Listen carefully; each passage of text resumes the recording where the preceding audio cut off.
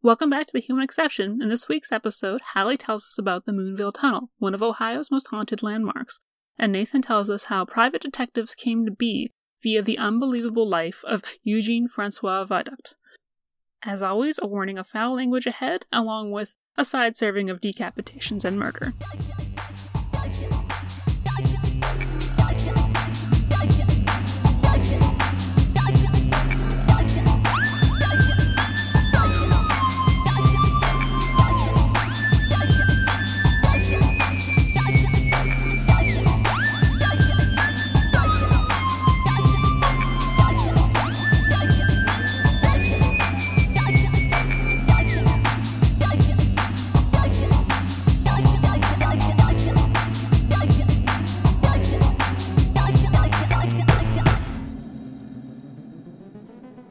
Fuck you, Craig. Fuck you, Craig. I guess I should probably stop eating cookies. Wow. I was eating chips before this, and I was like, oh, shit. All right, is this official episode 3 that we're... Oh, God. Yes, this will be... this will be... recording 3. Might be episode 5 or 6. 5, yeah. Split up. Right. We'll have to see how long our second quote episode is. God, she's just all up in there right now, and oh my God, she's gonna fall down. Oh my gosh, she's in a box, and I guess you can get this on camera. Of course, then she doesn't fall. Like every time that you want to get a video of your cat doing something fucking stupid, either you don't get the camera ready in time, or you get it ready and then they do nothing. Yep. And then I just look at you like, what? I didn't do it. She stopped now, so hopefully that will be better for life. Now that I've derailed the conversation. That's good. Welcome back to The Human Exception. I'm your host, Kayla. And I'm Nathan. Hey, and I'm Hallie. We're here to tell you some more weird stuff. Spooky. I don't know how spooky today's episode is. Mine is. No, not really. Mine could be if you really stretch it. Everything weird has a spooky edge if you look hard enough. True facts. Am I up first? Yeah, you are. Yeah. All right. So I lied to you two previously because I said I was going to do MUFON. That's a whole thing. Starting this relationship off strong with you. I know. Right. So instead, I was like, let's do the Moonville Tunnel, which is in southeastern Ohio. So it's about an hour and a half from where I live. So it's very backyard, local, fun, interesting bit of history that I didn't know a whole lot about, other than there's this abandoned railway tunnel in the middle of a tourist destination. That seems like a good little railway tunnel. Yep. I mean, no wonder this thing is supposedly haunted. Holy shit, there's just a cemetery left. It's so dead that it's not even a ghost town. It's so dead. Yep, it's so dead that it's not even a ghost town. Where did my pictures go? So this is the tunnel. Oh, that's real cool. Isn't that cool? Never had more than about 100 as a town. And it hit its peak around 1870. Like any solid tiny town, you had to have a saloon, of course. Heck yeah. And what else are you going to do? There's just a saloon and the railroad. So southeastern Ohio is still very heavily wooded. It's also where you'll find places like Hocking Hills State Forest, which is super popular. It's beautiful down there. It's very remote considering how close it is to larger cities like Athens, which is a university town. But Moonville was in the middle of what's now known as Zaleski State Forest. And it's about as remote as you're going to get anymore. So it's full of this area is full of forests. There's caves. There's waterfalls. All kinds of stuff. So when you get that remote, it's immediately like, ooh, spooky. We're here by ourselves. You can hike for miles and not run across anyone. And there's also no cell phone signal down there. Even better. Even better. Yep. So it's really not surprising that people are drawn to the Moonville Tunnel. Imagine, being out in the deep, dark woods and then something like cracks or crunches nearby. Or as I wrote, our imaginations are built for such folly. So sure. I'm such a dweeb when I write. Oh my God. Yeah, it was funny because I was reading over your notes for Shakespeare because I had to fact check everything. Well, not fact check, like editorial check. And I was like, wow, this is like an actual like literary paper. And I'm just thinking back to you just saying, fuck this, fuck that. To be fair, the Shakespeare notes are a lot more copy and paste that I kind of rearranged. And then, this I actually wrote, but anyways. So the first bit of kind of ghost stories that are associated with Moonville and the Moonville Tunnel have to do with a tragic death, because of course they do. Heck yeah. Yeah, of course. Tragedy and ghost stories, sure. We may even have a decapitation.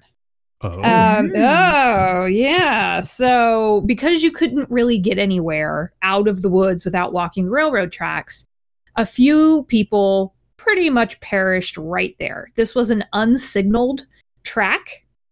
And brakemen would be on the top of the train. You can see where this is going. Fuck. Yep. Not great. So the first stories kind of started with this idea that the railway workers who died on the line, fell to their deaths, which did happen, and that their souls could move on because they keep trying to help maintain a train that doesn't exist anymore. So that kind of started. And then the town, over the course of several decades, through the late 1800s and into the 1900s, saw this demise. And it had to actually do with train traffic picking up, which you think it would be the opposite. You would think, oh, the line maybe died and then the town died. And it was totally opposite of that. So the Moonville line was bought by Baltimore and Ohio Railroad. B&O Railroad, like B&O Railroad from Monopoly. Yeah. Heck yeah. Yeah. So they incorporated that line into the longer line from St. Louis to Washington, D.C. So it became kind of a way station for these trains to switch tracks and take a slightly shorter route. But because the town was built around railway traffic, but it mostly employed miners, coal miners, when the coal mines started drying up, the town started drying up. Oh, okay. And then the town eventually became abandoned, and the last family left Moonville in 1947. Wow. And then by the 60s, all the buildings were gone, either torn down or just fallen into disrepair. And there was nothing left other than what stands today, which is the tunnel and the town cemetery. But the rail line kept operating all the way to 1988. Just didn't stop there anymore? They just didn't stop there anymore. Yep. Yep. Isn't it weird how, there's always a cemetery that just hangs on to the very end? Like, it's like the last thing left in a ghost town almost always. Super creepy. Right? Super creepy. It's no wonder our imaginations go wild. Like, it's just... Yeah, one day in the future, people are going to be wandering through this area and they're just going to find a cemetery overgrown with trees and wonder what the fuck. We have one right down the road from us that a bunch of housing complexes were built up around. Awesome. Okay. It's bizarre. I'll take a picture for you guys someday. It's bizarre where the location is. It's like, what the shit? Anyway, so even though the town had been shuttered by this point in the 1940s, railroad workers really started to help push the idea that the tracks were haunted. Because they would call the Moonville line the most lonesome, desolate 8 miles or 13 kilometers of track between Parkersburg, West Virginia, and St. Louis. Yeah, that's a quote. It was completely isolated and dark, even during the day. And because it was unsignaled, it was an unsignaled line, which we'll get into in a minute. Trains would show up without warning. And a signal wasn't put up until 1981, 7 years before they shut the line down. It was like, okay. Cool. So the line, I had to go and look this up because I know nothing about trains. And everything that I found had said that because it was unsignaled, the train traffic on this line was governed by train orders. And I was like, what's that? So train orders, I know we're getting deep into something that no one wanted. Is this? But I have to know now. I have to know. I know. Same.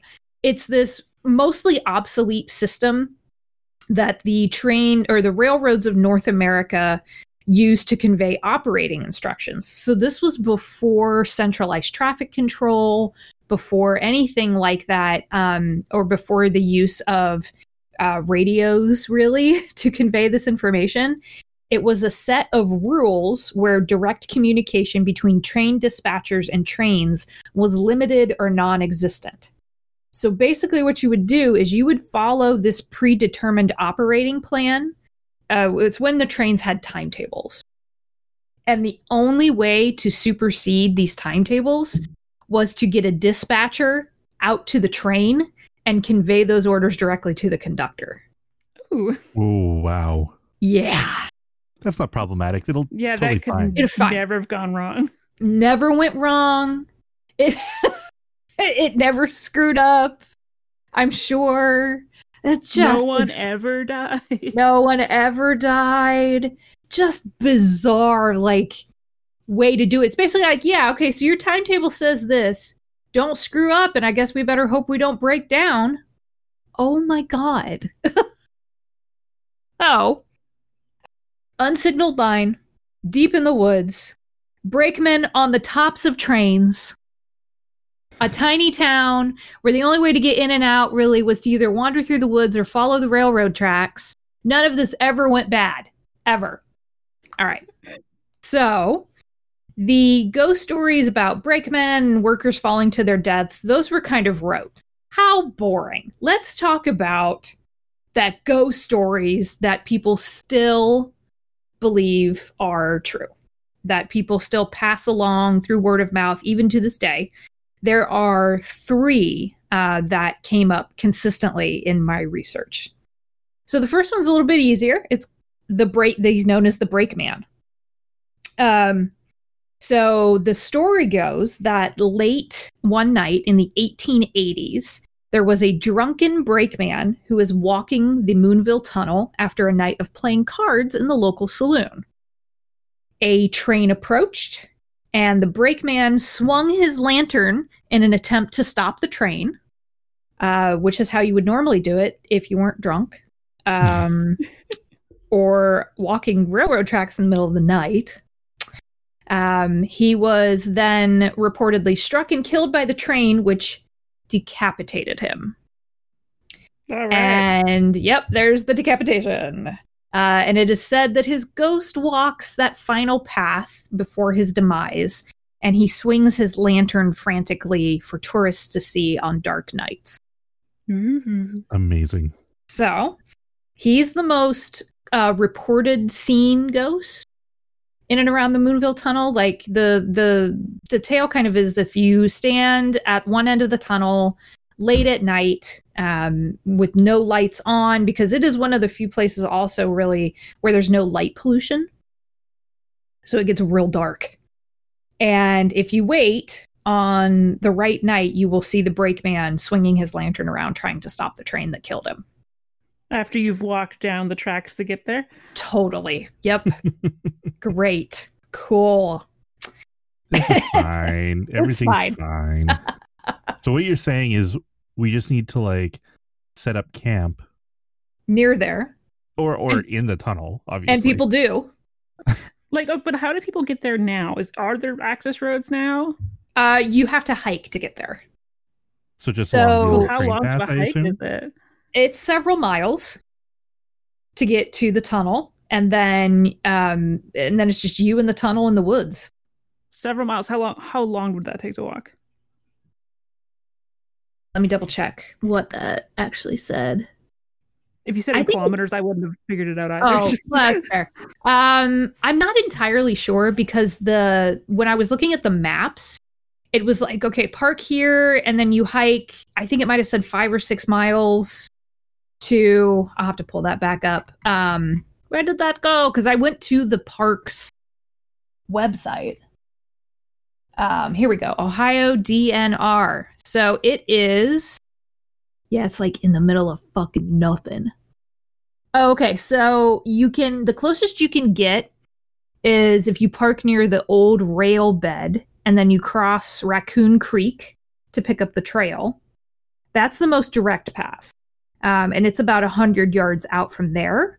But if you're just hiking in the state forest, it's several miles from one of the trailheads. Yeah, you gotta be dedicated to see your ghost then. And camp out there?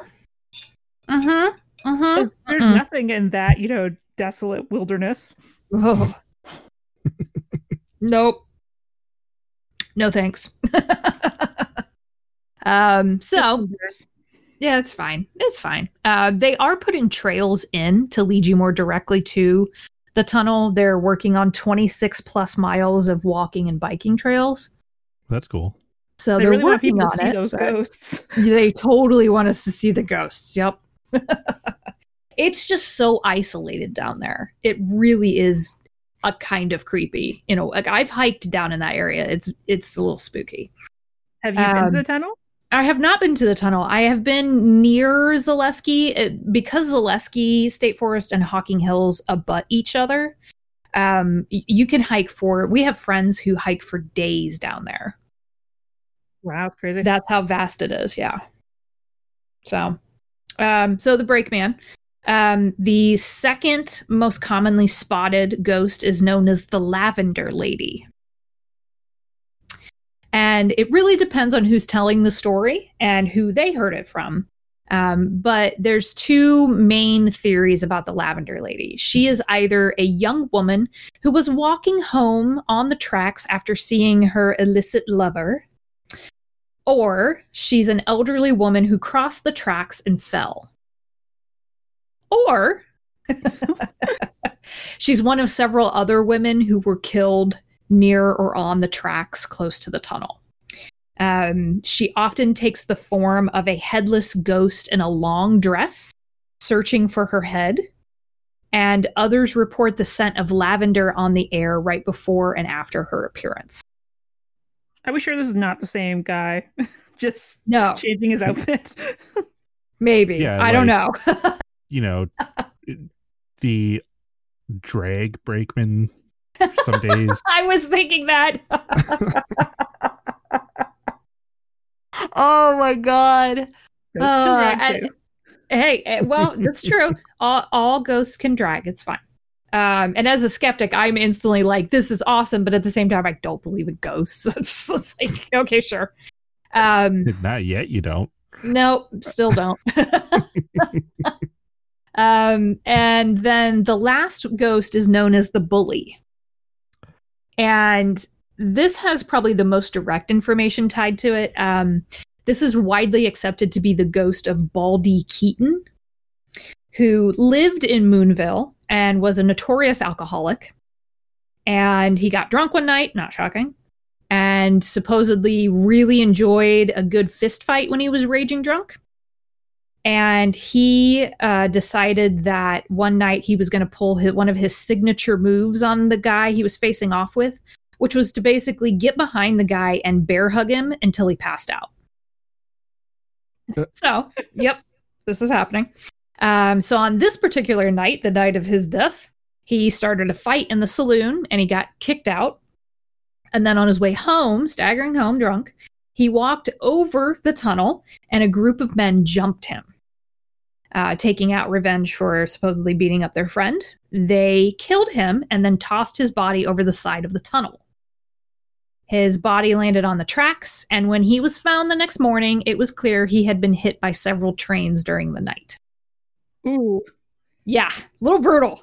That's brutal, yeah. It's brutal, Jesus. Yeah. No one was actually ever convicted for his death. And legend now says that he stands above the tunnel and stares at approaching visitors, occasionally taunting them by throwing small pebbles. What a badass. Yeah. And so it was also... No open casket, right? Oh, God. Can you imagine? Oh, my God. Oh, that's nasty. That's nasty. Oh, God. It was also a common story for mothers to tell their children. They grew up learning the ghost story of Baldy being told that the bully would come for them if they misbehaved. Jesus Christ. Amazing. Parents have no chill. They're just like... Oh my God. Oh God. Okay, so I'm gonna bring it down, and then we'll go up again. So now, granted, we've had a decapitation, a woman who maybe lost her head, also, and then a dude who got beaten up, and then his body was dropped on the tracks. But there's also a widely circulated story about a ghost that's more recent, because supposedly, and I say supposedly because there's no official record of this. The most recent death was reportedly in 1986, when a 10-year-old girl was struck by a locomotive on the trestle directly in front of the tunnel. Oh. Yeah. The railroad was shut down by then, right? No, 1 year before. Oh. Uh-huh. And kids would go down there and goof around. Because they just like, oh, well, no trains come through here. Well, a train would come through every now and then. But because it was a signaled line by that point. But this is where the story kind of falls apart, because there's no official death. There's no record of the death. And the National Transportation Safety Board doesn't show any rail or pedestrian deaths in Vinton County, which is where this tunnel is located, during that year. So I don't know if this is just a tall tale, but it can't be it can't be cross-referenced with anything official. Or it's a government cover-up. Or it's a giant conspiracy. Giant conspiracy. It's just a kid. The government doesn't care. This is true, sadly. Woof. Sadly, yeah. All right, so okay, little too much. So the tunnel and its ghosts have been incorporated into some little interesting bits of like niche modern culture. They've gone on to inspire a bluegrass song, an orchestral piece, and a fictional horror story. I have the song "The Moonville Brakeman" for you that you can listen to when you are ready. So I have that link for you. Here you go. You can peruse that on your own. So yeah, it's there's a bluegrass song by the band The Rarely Heard, which is the link I just gave you both. And then orchestral composer Scott Michael wrote The Ghost of Moonville Tunnel for his orchestra. And then in 2009, author William M. Cullen wrote the book An Incident at Moonville, The Conductor's Revenge. You really made it when there's a song about you. Right? Good. It's good. So my last little bit on this interesting little bit of folklore is that several ghost hunting groups have, of course, gone down there and trying to verify, all the stories. The notable one is the OES. It's the Ohio Exploration Society, and they've been to Moonville several times. Their last reported attempt to locate one or several of the ghosts in the area was in 2010. So I went and looked at their website, and they have a log of everything they do. And there's, so from their website, they went out on October 9th, 2010. And they reported seeing as the sun set that there were multiple groups of people cycling in and out of the tunnel on a regular basis. Some people had even built a campfire in the east end of the tunnel. And I love this quote. With all of the activity from the living, we did not have high hopes of witnessing anything out of the ordinary. We were wrong. Ooh. So I'll keep going. Again, I'm reading directly from their website. So it says, we decided to walk about 100 yards down the track bed from the east end of the tunnel. While standing there recording for EVP, 4 out of 5 people present witnessed a small, bright blue ball fading in and out of the ridge above and to the north of Moonville Tunnel. We thought perhaps it could be starlight being occasionally blocked by tree branches. However, 2 OES members witnessed the light smoothly move south about 10 to 15 feet, stop, and disappear. A few minutes later, another member saw the light move to the north about 10 to 15 feet in the same manner. 4 of our members witnessed the light come slightly further down the hill, blinking in and out. We do not believe the light was a flashlight since there was no beam cast from it.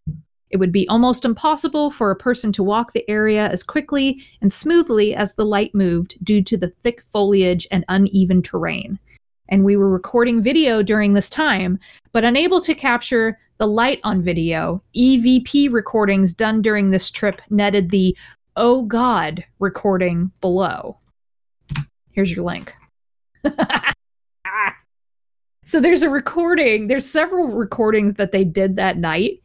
And it's just like any ghost recording. You're like, the fuck is that? But you can listen to it for yourself. It'll be in the show notes too, but it's really interesting. So to kind of wrap up, with Southern Ohio, it's so close to the end of the Appalachian Mountains. It's so isolated. There's tons of ghost stories from all different areas down there. There's a place roughly 35 miles away from the Moonville Tunnel. It's a lake known as the Death Hole. Old Man's Cave, which is arguably the most famous landmark in nearby Hocking Hills Forest. And I've been there. It's really beautiful. Has been the site of many deaths. And unfortunately, one was very recent. It was last year in 2019 when 2 teenagers rolled a 75-pound log down a hill. The log struck and killed a photographer who was taking high school senior portraits there. Her name was Victoria Schaefer. Oh my God. No. Yeah, this just happened. And the boys have been sentenced to 3 years in juvenile detention after they pled guilty to involuntary manslaughter. So, there's a lot of bad juju down in that area.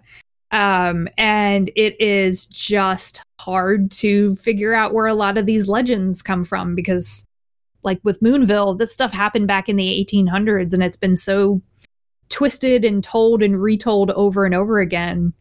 Don't know, but apparently we have a couple of headless ghosts wandering around down there. All right, well, that's cool. That's pretty sweet. Little ooky spooky ghost story for you. See, now you have to go. I have been close. I bet my friends have been there. I would bet you anything they've been there. They go hiking all the time.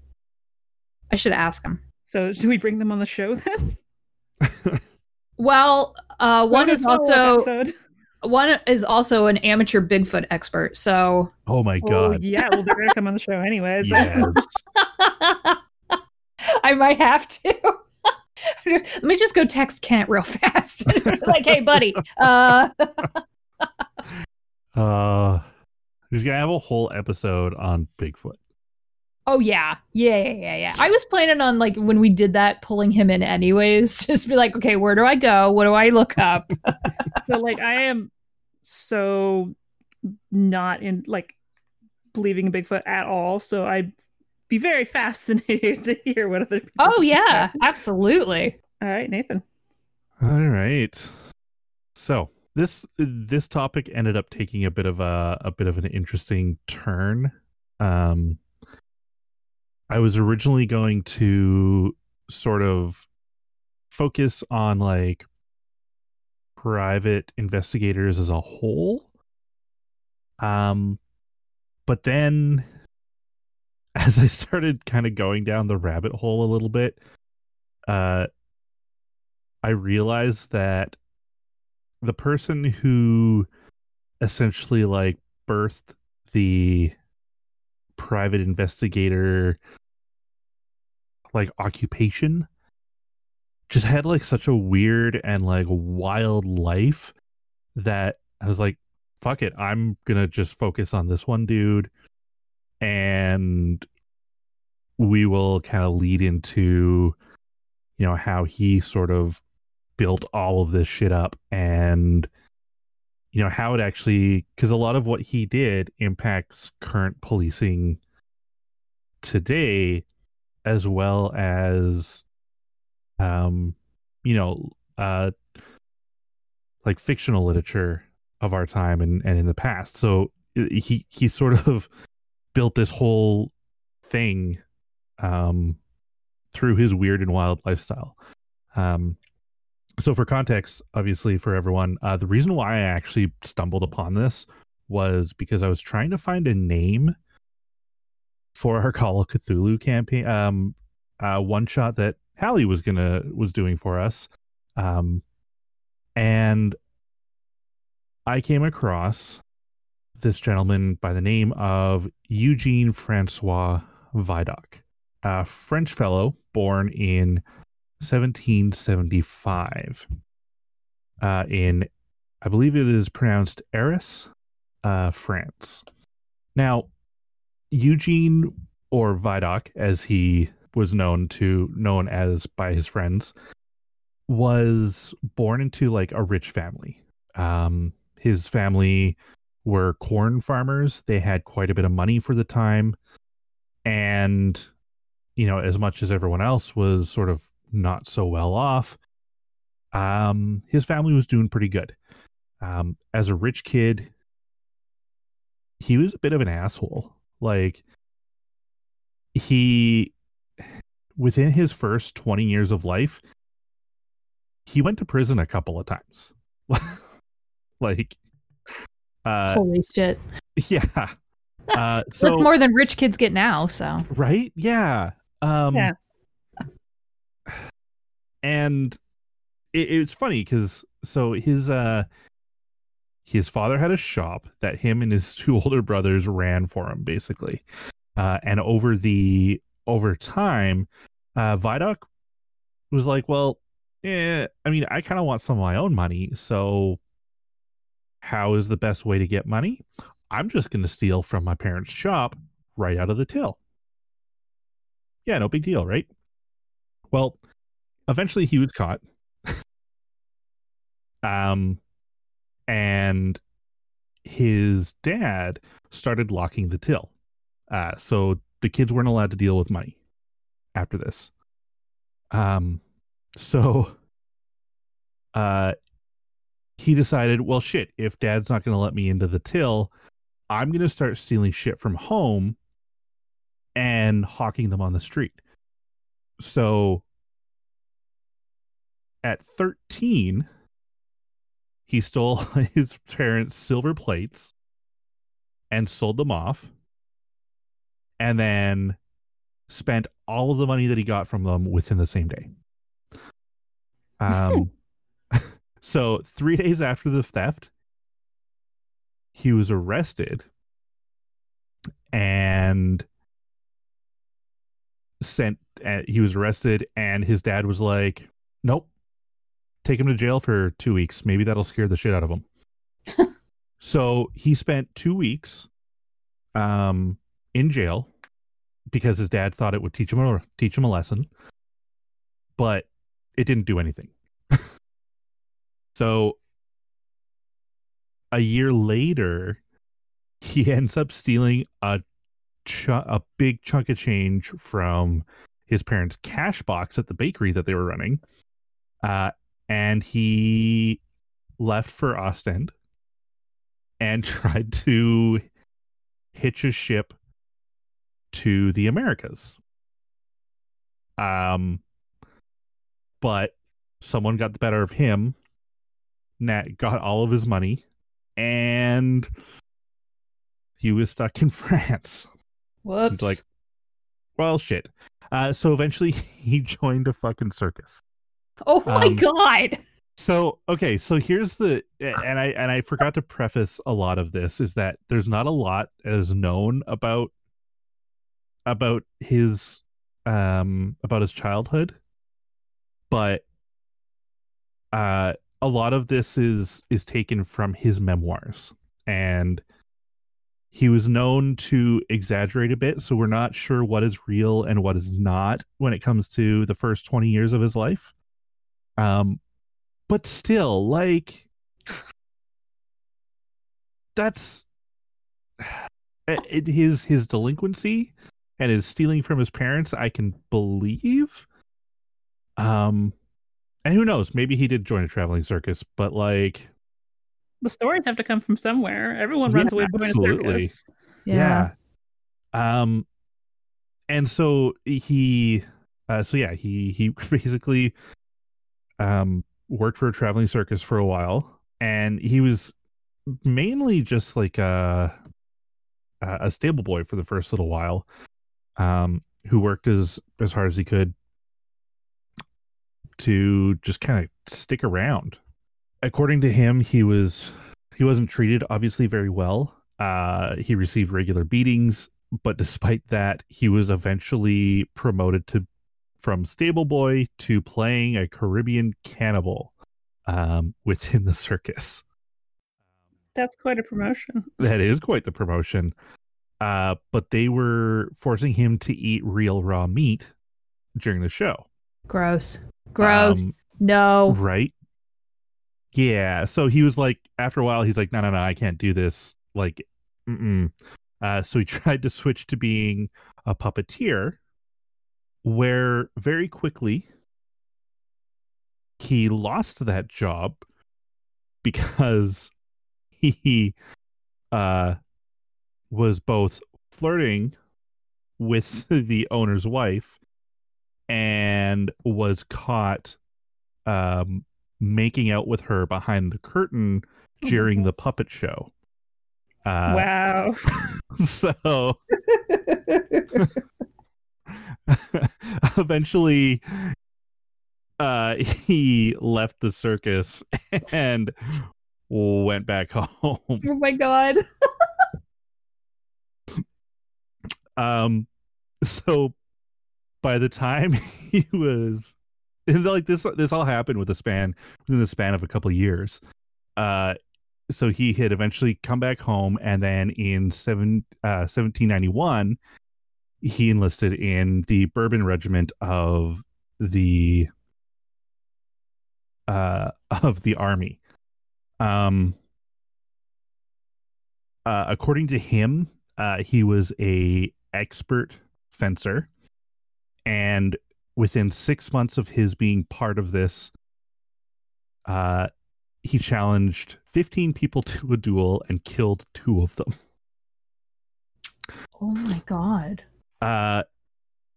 Like at once, or 15 individual duels? Over 6 months. 15 individual duels. Yeah. But over the yeah, right? Kind of going back to his more lazy days, being like, you know what, I could do the work, but I'd rather just steal the money. He was apparently not a model soldier, and he caused plenty of difficulties. But despite all of this, he only spent 14 days in jail for all of the problems that he caused while he was in the army. Apparently, he also helped a fellow inmate escape successfully while he was in there.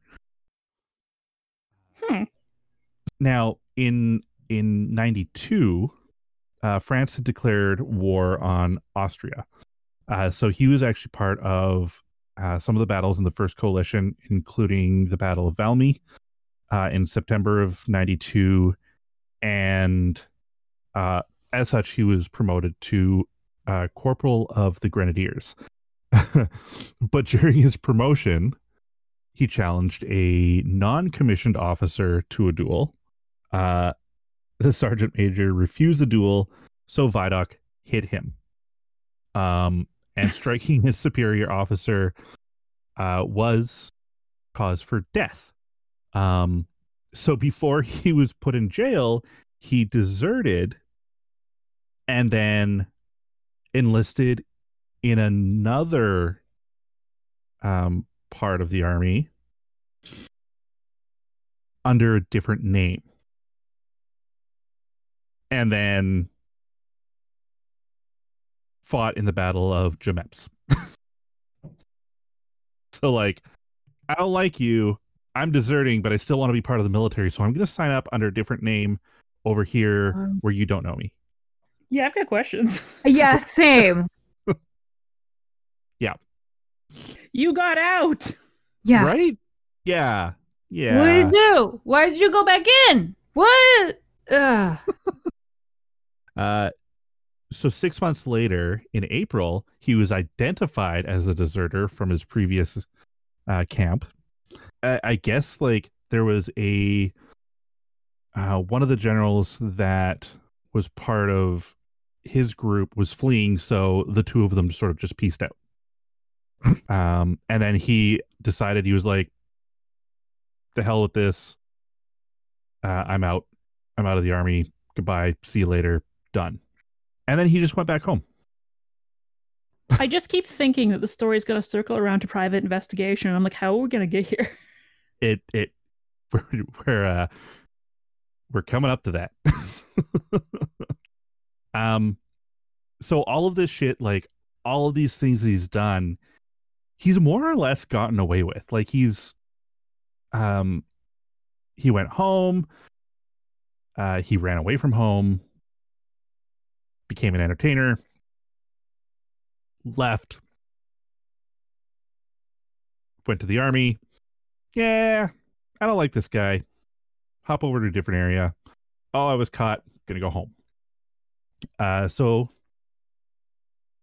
apparently, when he was 18, he ended up back home and gained a reputation as a womanizer. You know what? I see it.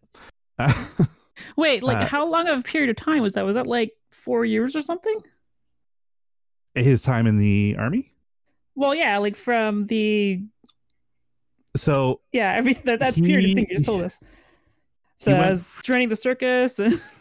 So the circus was when he was 14 years old.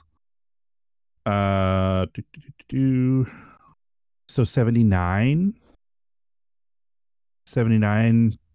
No, that would make him 4. 98, probably 1798, 89, 1789. I'm getting my numbers mixed up. So 1789 to 1790 is where he would have joined the circus. Okay, so like in 91, he was in the army from 91 to 93.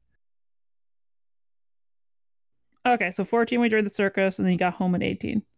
Yeah, after going to the army. So he was 18 years old when he returned home after the army, after the circus. A lot of his supposed seductions often ended in duels. And then he was imprisoned again from January 9th to January 21st. So 94 to 95. I just like, this guy lived. Yeah, he's not even fucking 20 yet. Killing me. I've not done enough with my life. Right? Jeez. Okay, so this is the real fun part right here. When he was barely 19, on August 8th, he married a woman after a pregnancy scare. But this is in 1794 when he's supposed to be in jail. Oh. So... Well, he may not be very bright and know how pregnancy works. Well, no. Okay, so like... I don't know. Maybe conjugal visits were a thing. Oh my god, this is I don't know. Anyway, no kid came out of it. But he did find out that his wife had cheated on him. And then he left for the army again. Oh, okay. This guy really likes the army. Yeah. I guess he just likes dueling people. Well, and I also think like maybe it's a way for him to kind of get out of trouble a little bit, like, but it doesn't seem like that's exactly what he had been. It doesn't make much sense to me. He did, however, make it back into the army, he he supported himself by committing small frauds. And then he was eventually apprehended by the police. As a deserter, he had no valid papers. So he couldn't even say, well, this is who I am. So when they asked him for who he was, he described himself as Monsieur Rousseau from Lille, and he escaped while they were trying to confirm his statement. Oh my God. Yeah. And then in 95, still under that same name, he joined the army again, consisting of officers who had no commission, no regiments. They were basically just raiders who dealt with foraging routes. They didn't have ranks or anything like they stayed away from the battlefields basically. And so he became a lieutenant and then a captain. By the looks of it, who was self-promoted to captain, which doesn't make any sense to me. How does that fucking work? I have no idea. Self-promoted? Oh my God, this is amazing. I'm the only person left in my battalion. I'm the boss now. Yep. So, after his short stint there, he moved on. Ooh. Sorry, I should tell you guys this part because this is great. Oh no. As his fake, in this fake role that he created for himself, he met a rich widow in Brussels, who he seduced. One of Vidocq's friends convinced her that he was a young nobleman on the run because of the French Revolution. Before tying the knot, they were going to get married. Vidocq was like, no, you know what? I can't do this. I'm going to confess. I have to go. See you later. I'm really sorry. But she loved him enough that she was like, okay, but it's all good. Here's a bunch of cash to take care of yourself. So in the end, he didn't really get in on her whole cash pot, but she was like, it's totally okay. Here, have a bunch of money. Go be safe. And then he eventually moved over to Paris, where he basically just spent all that money on women. Eventually, he went back up north and joined a group of Bohemian Romani. And then he eventually left them because he had fallen in love with a woman. And then she left him for a real soldier. And because of this, he got angry, beat the shit out of both of them, and then was sentenced to prison for 3 months because the soldier sued him. What? Yep. Dude. Yeah. Maybe give up. Just don't. Right. Eventually, though, these two got back together, I think. Oh, God. Because there's one part, he had escaped from jail multiple times and was caught and brought back in, brought back in. Oh, my God. One of the escapes, this woman, Francine, helped him escape multiple times. However, on one of his escapes, she caught him with another woman, and so she ratted on him, and he got taken back in. Wow. Yeah, I'm going to help you escape, but hold up. This is brilliant. You're cheating on me. You get back in there. Now, this is where everything sort of gets interesting. You mean it wasn't interesting before? You're right. This is where things sort of get back on track with our whole situation. While he was doing that stint in prison, there were a couple other guys. I guess there's something that I did miss. When you go into prison and you were at one point part of the army, if you were a military officer or any part of the military, you get your own cell. You are not. What? Even as deserters? Even as deserters. Yep. What the actual fuck? Right? Ah. So, Vidoc was like, I've already been in so much trouble. Don't want to do this thing. But these other guys were trying to get out, trying to make an escape. Well, what they had done is they had said, hey, we need your help. We need to just come into your cell for a bit during during open times. We need to write something off and we'll be fine. Well, what they were trying to do was forge a document to get themselves out. Oh my God. Because they had done it in his cell and the officers had seen that they were writing something in his cell, he was convicted of forgery and helping these folks escape. So that extended his sentence to 8 years hard labor. Yeah, he totally wasn't helping. He was just letting them hang out in his cell. Wow. Yeah, I mean, as far as he says, he was like, no, I don't really want anything to do with that, but like, fucking whatever. He ends up going to the prison of Besetra, I think, because it's sort of like a halfway prison, because they transfer people to the prison in Brest, basically for their hard labor. He was there for a couple of months, and while he was there, someone taught him the martial art of Savate, which apparently became very useful to him. However, again, he escaped. I have so many questions.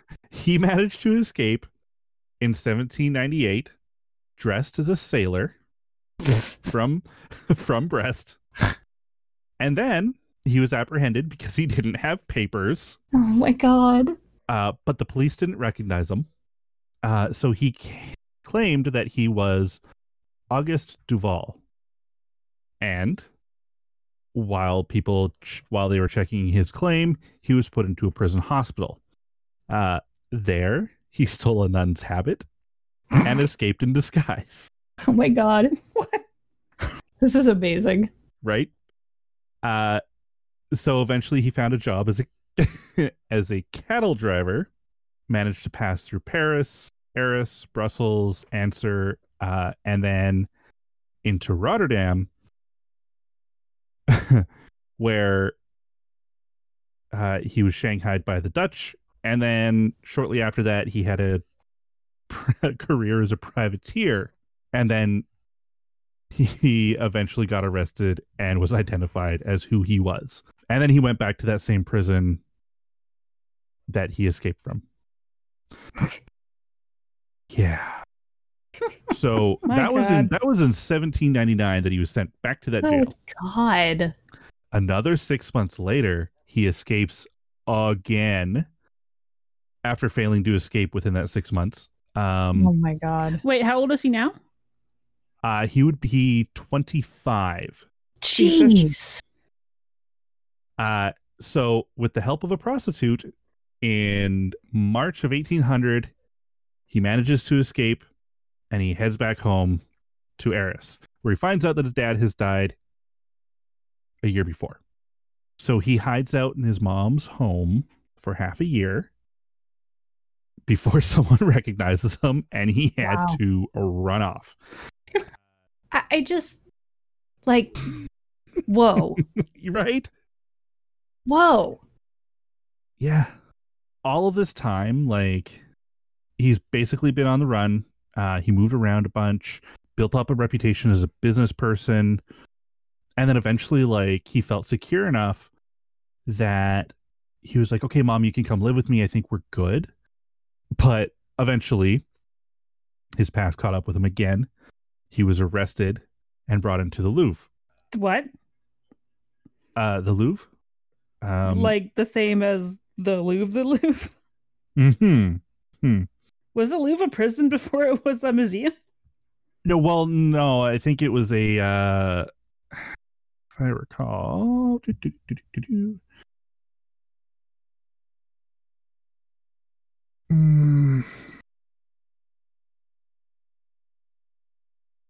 It's a very good question. Oh, sorry. I read that wrong. The town of Louvre. Okay. Yeah. So anyway, he had learned that he had been sentenced to death in absentia. Basically, they thought he was dead because he just basically didn't exist anywhere. So he didn't exist. With the help of a local prosecutor, he filed an appeal, spent 5 months in prison. There was no decision regarding his sentence that was made. So he just ran away again. He just escaped. He spent a bunch of time in Paris and he worked on his memoirs. Just sort of put out the book, hung out in Paris, tried to become a legitimate merchant. And then he was blackmailed by his former wife for a bunch of money. And then, he was blackmailed and forced to fence stolen goods for other convicts that knew of him in the area. So because of all of this shit that was happening, by this time he's 30 years old. And all of this junk has been happening to him. By the time he was 34, he was like, you know what? He gets arrested again on his, a few days before his 34th birthday. And he's like, fuck this. I'm out. I'm done. And he sort of escapes to kind of the fringes of society, places where people aren't really going to find him. But then he offers his services as an informant to the police. And the police were like, yeah, if you want to be an informant, let's do this. So once again, he was sent to prison, only this time as a spy. So after 21 months, he was let out. And to not raise suspicion as to what he was really doing there, it was made to look like another escape. So he was a spy for the police. So he was let out, but he wasn't really free. So essentially what he'd done, all these people that he'd met over his criminal past, he started using them. Now, this is where things start to get really interesting because, not that they obviously haven't been. This guy's life is a fucking buck wild mess of shit. He informally, basically a security group brigade, were just a bunch of people, cops. And within a year, the police force was like, these guys are really good. And there was a huge benefit to having these folks under the police force. And then, another year later, Napoleon Bonaparte signed a decree that said, you guys are your own police force. Eventually, he had done all of his work, or lack thereof, as a criminal, led up to... This was essentially one of the very first, if not the first, plainclothes detective departments in the world there in France, which is really cool when you think of all of the things he's done and all of the trouble that he's made. It makes sense. By the time 1823 rolls around, he had 20 employees. A year later, he had 28, and there were 8 people working secretly for him. But instead of getting a salary, they were given licenses for gambling halls. Hey, you know what? You can run a gambling business. It's totally okay.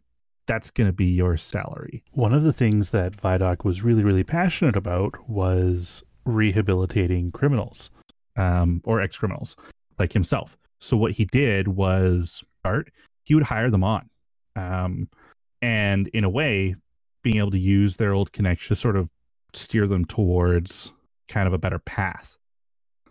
He eventually sort of built this empire, people how to select the correct disguise. He went hunting for criminals on his own. He wasn't the type to just sit behind a desk. There are plenty of stories about him going out busting folks pretending to be a beggar or an old man or whatever. Even at one point, apparently, he faked his death. Eventually, though, he resigned from the commission. This was all in part kind of like they had a new... Him and that chief weren't really jiving, and the guy was like, when Vidocq fought back, it didn't really matter. It was more of a, I don't really like you, I'm just going to say things. Now, in 1830, after sort of dispensing with the police situation, he tried again to be an entrepreneur, just kind of like a regular plainclothes dude running a paper factory. However, he ended up running into some issues with a local group who didn't appreciate him hiring previous convicts and didn't really want to pay his prices. There were some rumors that went around about him, and eventually he went bankrupt because people didn't want to deal with him anymore. Obviously, because his reputation was being ground into the dirt by said person. So after his money was gone, he eventually started up what was considered to be the very first detective agency ever and private police force. 1833, called the Office of Information. And he predominantly, again, hired ex-convicts. Now we're at where we were intending to be. So it's interesting because, like, obviously being like we have a lot of literature that sort of romanticizes like the detective agencies and the private eyes and stuff. But when he started this, the police were like, fuck no. We do not want this guy in our territory. We don't want him doing anything that is going to step on our toes, obviously. Like, we're obviously doing the best work, so why does he need to be there? So he was always quarreling with the official police. Eventually, in November of 1837, the police executed a search and seizure and confiscated 3,500 files and documents from him. And then a couple days later, again, he was arrested, and he spent his Christmas and New Year's in jail. He was charged with 3 crimes, namely the acquisition of money by deception, corruption of civil servants, and the pretension of public functions. All of this was dismissed in February of 38 after a bunch of witnesses had testified, and the judge was like, I'm not seeing an issue. You're free to go. So after this, after all of this work that he's been doing for these 5 years, he starts showing up in literature, and people start like framing things about him and about the work that he's doing as a private eye, as a private detective. So what's very cool about him in general is Edgar Allan Poe, who was considered to have the first fictional detective, Auguste Dupin. That basically Vidocq was the frame and the basis for what he believed a private eye to be. And taking it one step further, we have Arthur Conan Doyle's Sherlock Holmes, who was then framed off of Poe's Auguste Dupin. So essentially, when it comes to all of, private eyes in literature, Vidocq was also the birth of that, which is kind of an interesting legacy to have. Now, when it comes to this whole thing, Vidocq never stopped making enemies, obviously. So in 1842, 75 police officers stormed his office building and arrested him and one of his agents. Apparently, he made an illegal arrest and demanded a bill of exchange for the embezzlement of money from the arrested fraudster. So Vidocq, being 67 years old, was in prison for a couple of months. And this all kind of comes down to, again, like, they don't really know, what can a private investigator do? What can they not do? And obviously the tensions between them. Also, there was a little bit of like weird back end money lending that was happening, apparently through the private investigator's office. So that might have angered some people. So all of that got out, and eventually his work that he was doing, and he was very successful as a private investigator, but because of this, because people were like, oh, well, now he's tainted. He's doing back alley business with money and so on. He started losing a lot of business. So he eventually had to shut down the practice. And after that, he was like, okay, well, I'm out. I'm completely out. I'm not doing anything for anyone. I'm going to retire. But, you know, I'll take a private job here or there where it's just for one person and they just need some work, whether it's, you know, they need to find out if their wife's cheating on them or their husband's cheating on them or someone's stealing from me. But no like big shit, right? So he retires and passes away at the age of 81. He had a huge fucking life and he did a whole ton of shit that was really interesting. That is sort of the end of that, in the sense of this is where private eyes came from, private investigators. Now the cool thing about that is he has a couple of things to his name that are really interesting when it comes to like his legacy within criminology, because he's considered to a lot of people to be like, quote, quote, the father of modern criminology. He was the first to deal with undercover work, the first person to examine ballistics, to deal in criminology in general, to the first person to have a record keeping system, to like criminal investigations. He was the first person to do plaster casts for impressions of shoe prints. He created indelible ink. And with his printing company, he created unalterable bond paper. And to this day, anthropometics are still partially used by the French police. So he had a lot of impact on like what the current state of policing looks like in France and now across the world. So yeah, that's that. Like, to go from fuck up to Well, my question is though, like, whoa, was he still like not a fuck up though in the end? Like, was he even a good guy in the end? Oh, that's true. No, I don't think he was. I don't think he was a good guy at all. I just think he accomplished a lot, right? Like but he was also like, apparently he had a lot of like philanthropic pursuits. So he had he claimed to never inform on anyone who had stolen out of like a real need. So if they were down and out and like they weren't getting any help from local authorities or whatever was set up to help people at the time, he was like, no. I'm not informing on them. But like, so he had a code, but it doesn't necessarily means he was a good person. But he did a lot of really positive things in the scope of the work that he was doing. But from that perspective, though, is that from his perspective or from other people? That's from other people. So okay, yeah, because like yeah, I'm not going to take down the guy who steals something because he needs it. Well, who do you determine needs it? And right, yeah, and that's fair.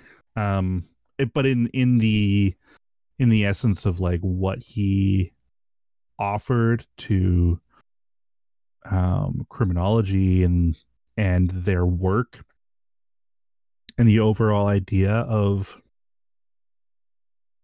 like evidence and police work and stuff like that, like he offered a lot of stuff that people didn't have back then, right? Like a lot of it was hearsay and well, it just sounds like you're a bad person based on whatever, but there's no other evidence, so you're gonna go to fucking jail. Or you know what? Oh, this person seems like a really nice person, and I like the little, you know, wink that they give me every once in a while. But we don't have any other evidence, so you're free, right? Like leave it to a criminal to develop an actual system, right? Yeah. Well, so damn. yeah, that was wild. That was a wild ride of like, I didn't expect to dive into that and be like, what the fuck is happening right now? Right. From like rich, shitty, spoiled kid to, Yep. I mean, old, retired, shitty dude who managed to like help things. I don't know. And that's it for this week's episode. Next week, I'll be talking about the Tunguska event, the biggest Earth impact in recorded history that somehow only killed 3 people and a couple hundred reindeer. Thanks again for listening. Rate and subscribe. That really helps us out a ton. And don't forget to follow us on Twitter or Facebook at The Human Exception. All resources and additional information on these topics, including all pictures and links mentioned in this episode, can be found at our website, thehumanexception.com. And that's all for now. Keep being exceptional, my humans.